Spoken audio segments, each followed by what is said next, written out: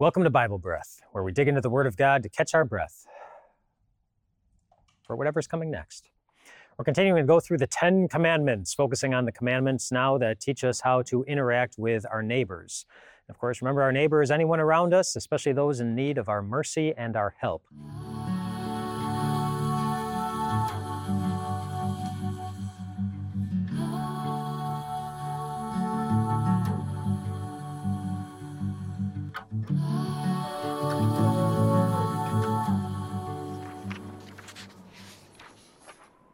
Let's quickly review the commandments that we have talked about so far. We're going in order using the numbering for the commandments that we find in a book called The Small Catechism, written by a man named Martin Luther back in the 1500s.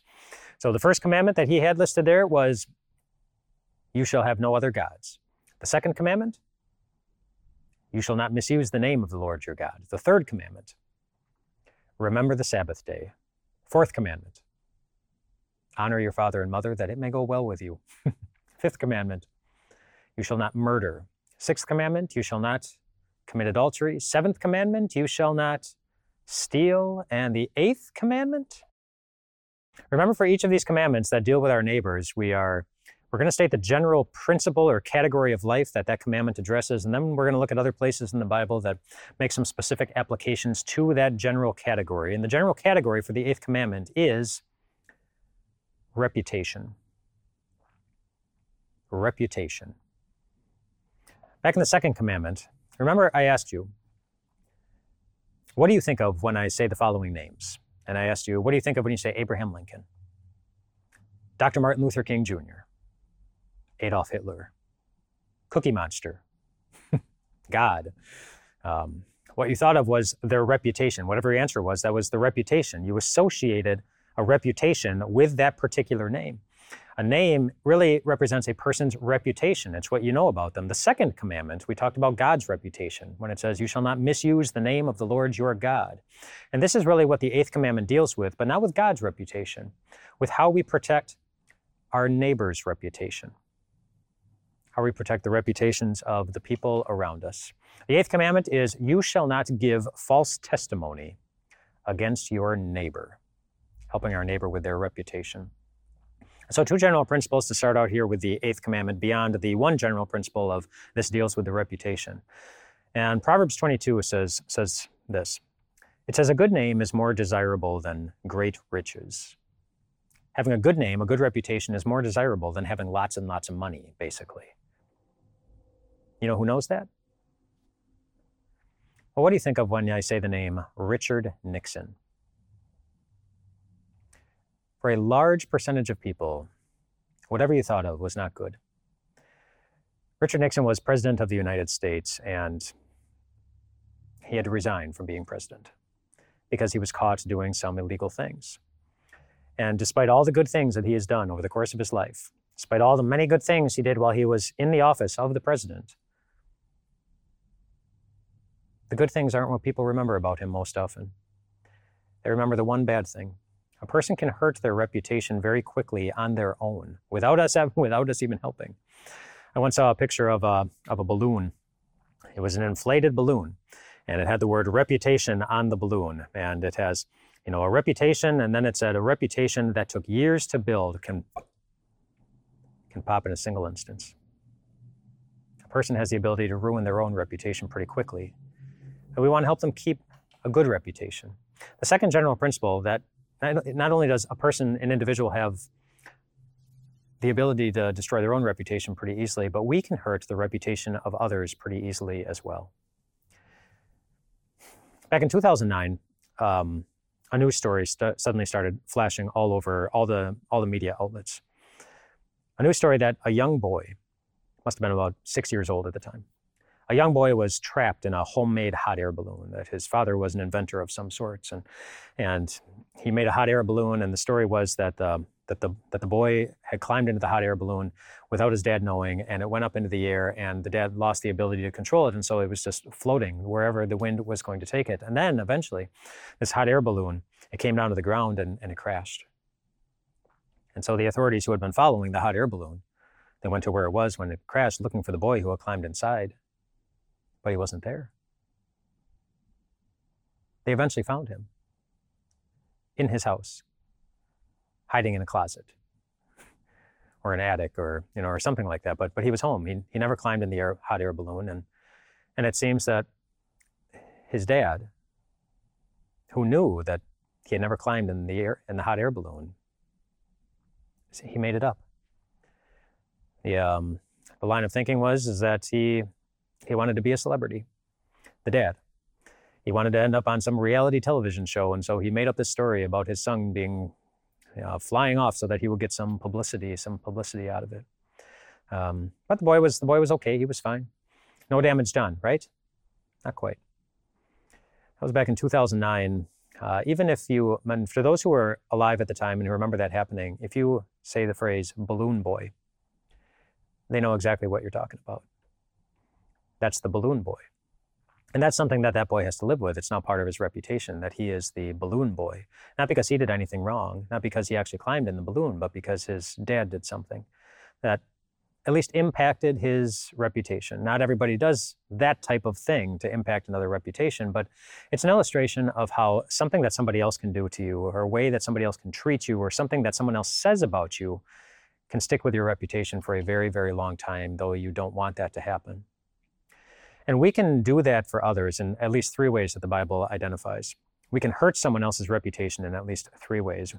One of them is by telling lies about another person. We see this in the book of Genesis with Joseph. Joseph had been sold by his brothers. He went off, and his brothers never thought they would see him again. And lots of family dysfunction going on there, and he was suffering on account of it. But Joseph continued to trust God, and he continued to work really, really hard. And he was working for a man named Potiphar. And Potiphar loved Joseph. He was a great worker. He was faithful. He made things better around the house. But someone took notice of Joseph. Joseph was a young man, and he was a good-looking young man. And Potiphar's wife took notice of Joseph and started making advances on him and said, "Joseph, hey, nobody's looking. Why don't we go to the back room and get to know each other a little bit better?" And Joseph said no. He said, "No, that's not right." She kept trying. And he said, no. That would be a sin against God. That would be a sin against your husband. We shouldn't even be talking about this or thinking about it. One time he was just very forceful with his words, and said, "There's no way I'm ever going to do this." And that made Potiphar's wife very, very upset. She went back to her husband, and do you know what she told her husband? "Joseph started making advances towards me. This guy that you hired, I don't feel safe around him. He's not respecting our marriage." And because of the lie that she told about Joseph, Potiphar threw Joseph in prison. She told a lie, and it hurt his reputation. And it led to some consequences. And that's one way that we can hurt other people. There's a word for that. It's called slander. Slander is one of our Bible buzzwords. Slander is telling lies about someone in order to cause others to think less of them. Telling lies about someone in order to cause others to think less of that person. Slander is sharing things that aren't true about another person in order to get others to think less of them. But it's also possible to break the 8th commandment by sharing things that are true. There's a word for that. That word is gossip.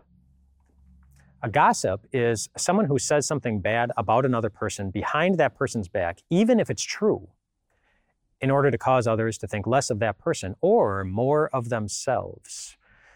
I added that last part because you know what I'm talking about there? When you have some juicy info on someone and you're with your buddies and the conversation has died down a little bit and you're thinking, "Oh, I want to look good in front of these people. I know something they don't. I want them to think that I'm in the know. So I'm going to take this news, whatever it is, whether or not it's true, and I'm going to share this news so that they think that I am such a good person who knows so many things about other people." That's a gossip. We see that in the Bible. The Apostle Paul is addressing that, helping Timothy address that as he's ministering to his congregation. Timothy was dealing with something like that in his ministry, which is why Paul wrote, giving specific instructions to different groups of people. He spoke to some young women who had gotten into the habit of gossiping. He says, they've gotten in the habit of being idle, and they go around from house to house, and they just chit-chat. Not only are they idle, and they're not doing anything productive with their lives, but they're also busybodies, he said, who talk nonsense, saying things that they ought not to about other people, about things that are going on. They were gossiping about other things, and Paul said, you gotta stop that. You can find any number of real-life examples. I recently heard one about a neighborhood it was a pretty tight-knit neighborhood. Somebody new moved into the neighborhood, and they happened to be driving down the street, and one of the neighbors ended up confronting them, saying all sorts of ugly, hurtful, racist things about that neighbor, not knowing that they were a neighbor.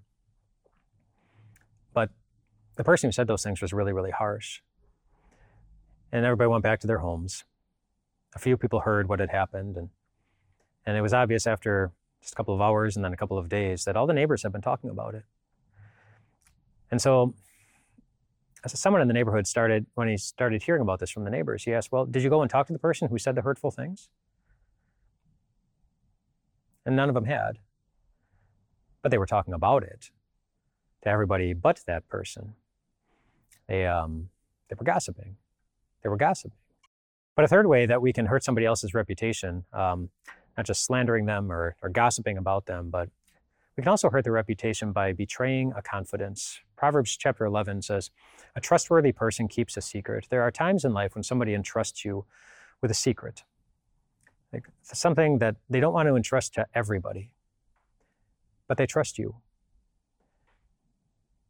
And holding on to that secret is a way that we help them keep their reputation. We honor that. We don't betray the confidence that they've given to us. This makes me think of, in some churches still, and used to be in more churches, they used to have the confessional booth, where they would have the priest or the pastor sitting on one side of the booth, and then there was a wall with just a little bit of the wall broken up, or a little grate between or something. But somebody would sit on the other side, and they would come in and they would confess their sins to the pastor or the priest, the sins that they were troubled with, the sins that about which they needed to hear that they were forgiven by Jesus. But imagine how it would go for that pastor or that priest if the individual sat down, confessed things that were on their heart, really ugly things. And then if that pastor or priest, that's okay, you're forgiven, and then the pastor or priest left and went and told all of his buddies exactly what had been confessed to him. I don't know that pastor or priest would be seen as a very trustworthy spiritual resource from then on, but people can do that without being a pastor or a priest all the time. People trust you with different things, and God expects you to keep that trust. So 3 ways that we can ruin a person's reputation, or at least contribute to ruining a person's reputation: slander, gossip, betraying a confidence, are ways that we can break the commandment. Ways that we can keep the commandment, we see an example of that in 1 Samuel chapter 20. And there are 3 main players in this section you need to know of. You need to know of Saul, who was the king, David, who was anointed to be the next king, and Jonathan, who was the son of the current king, Saul. Saul did not like David for any number of reasons. He would talk harshly about him. He would come after him, even try to kill him. Not a great relationship there. Jonathan, however, became very good friends with David. And at one point, as Saul was coming after David again, Jonathan spoke up. He spoke up to his father and he said, "Don't do this. David's good. He's a good man." He defended him. He spoke well of him. Even though there was maybe some risk in it for Jonathan, wondering, if I speak well of David in front of my dad who hates David, is my dad going to do something to me that's going to be kind of hurtful, painful? He didn't care. He saw an opportunity to defend somebody else who was not being defended and who needed defending. And he stepped in. And that's one way that we can break, or that we can keep the 8th commandment, to defend others and speak well of them. Which means that this brings up another way that we can break this commandment.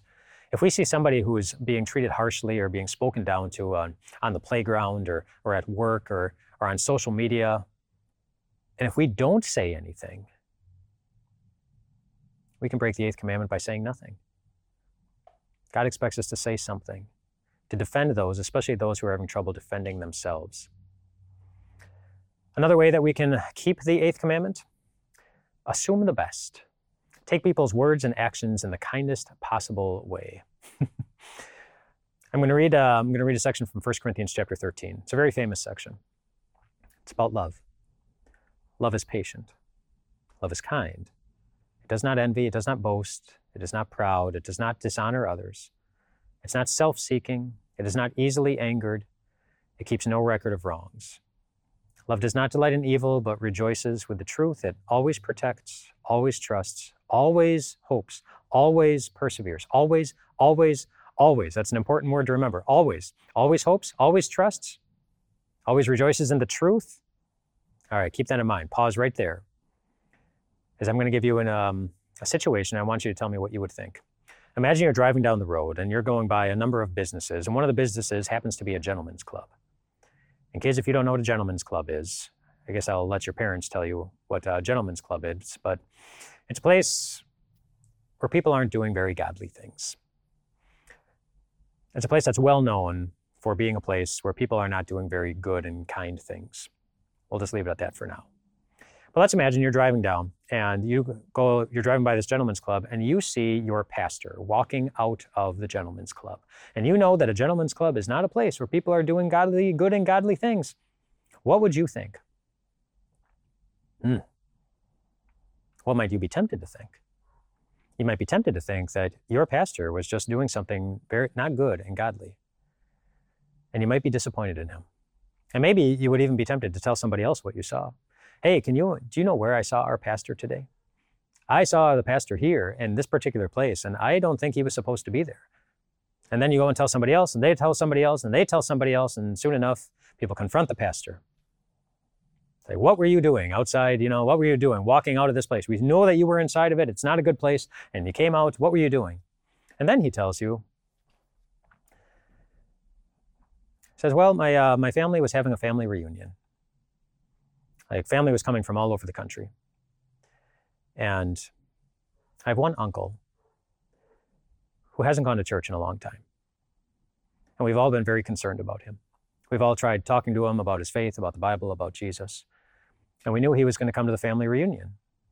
And so we all thought this would be a great opportunity to encourage him to get back into church, to remind him of how beautiful the gospel is and remind him that God loves him and forgives him. And so we were all looking forward to spending time with him at the family reunion, but he must have gotten word that we were planning on talking to him about this because he never showed up.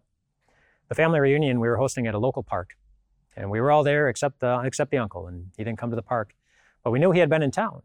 We knew he was in town. And so, he tells you, so I drove over to the hotel where my uncle was staying.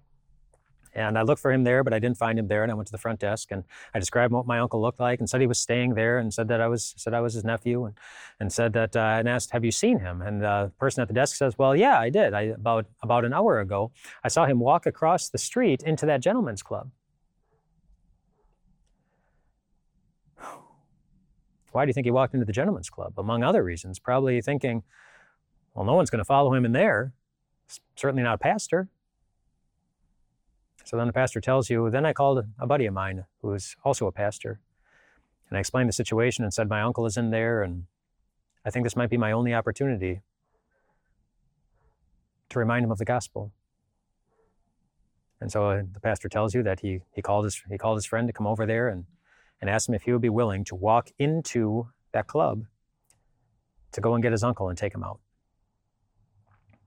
To do that with him so that he would have a witness of somebody else who would be able to say that he wasn't going in there for the wrong reasons. He was going in there for a very good reason. And so that's why you saw your pastor walking out of that gentleman's club. And you probably saw that he wasn't alone, that he had one friend and an uncle walking out with him. Now, that was a tough situation for that pastor to be in. And he did the best that he could. But assuming he was doing the best that he could is the place where God wants us to start when it comes to what we believe about others and what we say about others to other people. Going back to 1 Corinthians 13, where it says, love does not dishonor others.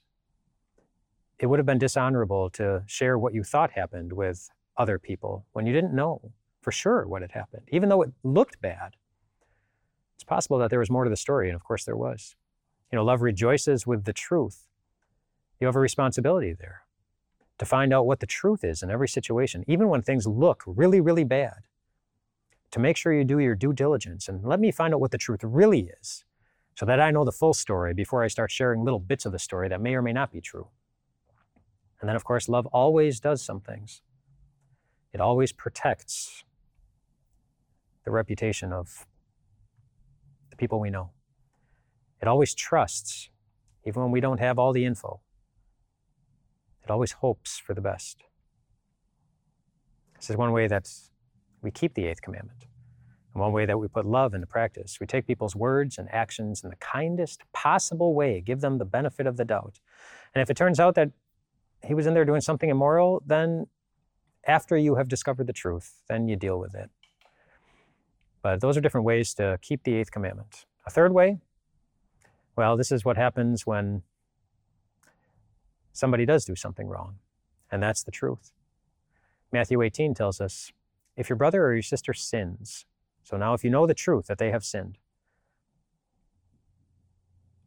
go to them, point out their fault, just between the two of you, and if they listen to you, you have won them over. Point out their sin, not to shame them, but to restore them. Show a person their sin so that they repent instead of gossiping about it. We see Jesus put this into action with Judas. If I were to ask you what you know about Judas, the disciple, I'm guessing it wouldn't be much good. Judas is the one who sold Jesus out for 30 pieces of silver. He's the one who eventually hanged himself because he was so overcome with guilt for what he did. The night that happened, just go back to the night that happened. Maundy, Thursday, Jesus is getting together with his disciples to celebrate the Passover meal. But Jesus did something different. He washed their feet. And Judas was there. So Jesus washed the feet of Judas, knowing everything that Judas was going to do. He washed his feet. And then, based on what we can piece together about who was sitting where, it seems that Jesus wanted to sit right next to Judas. His disciple John was on one side and Judas was on the other side, likely. So Jesus was sitting right next to him, like a friend would. And Jesus served him food, after washing his feet, after sitting right next to him. And then while he was sitting next to him, he warned him. He said, guys, one of you is going to betray me. So he's starting to try to open Judas's eyes. And then he warned him severely after all the disciples said, it's not me. And even Judas said, well, it's not me. Never do that. Jesus said, it would be better if this person had never been born. Not in an antagonistic, like, shame on you kind of way, but in a, boy, there are consequences to sin. Really severe, eternal consequences. And then Judas left. And then they meet up again in the garden, where Judas kisses him as the sign of the one they were supposed to arrest. And Jesus looks at Judas. He just says, are you betraying the Son of Man with a kiss? Jesus was trying to protect Judas, save him. He was loving him. He was trying to get him to repent. When he knew how it was going to turn out, he knew what Judas was going to do. He knew for certain. No one had more reason to ever speak badly about a person than Jesus had to speak about Judas. And yet Jesus loved him and even protected his reputation in front of the other disciples. No one has more reason to speak badly about any one of us than Jesus. And yet he doesn't. He loves us. He loves us. He protects our reputation. He wants us to remember what our reputation is. That by his sacrifice, by his life, by his death, by his resurrection, we are children of God. That's what he wants us to know. The eighth commandment is about helping others know that same thing. The eighth commandment, you shall not give false testimony against your neighbor. What does this mean? Martin Luther's explanation is this: we should fear and love God that we do not tell lies about our neighbor, betray him or give him a bad name, but defend him, speak well of him, take his words and actions in the kindest possible way.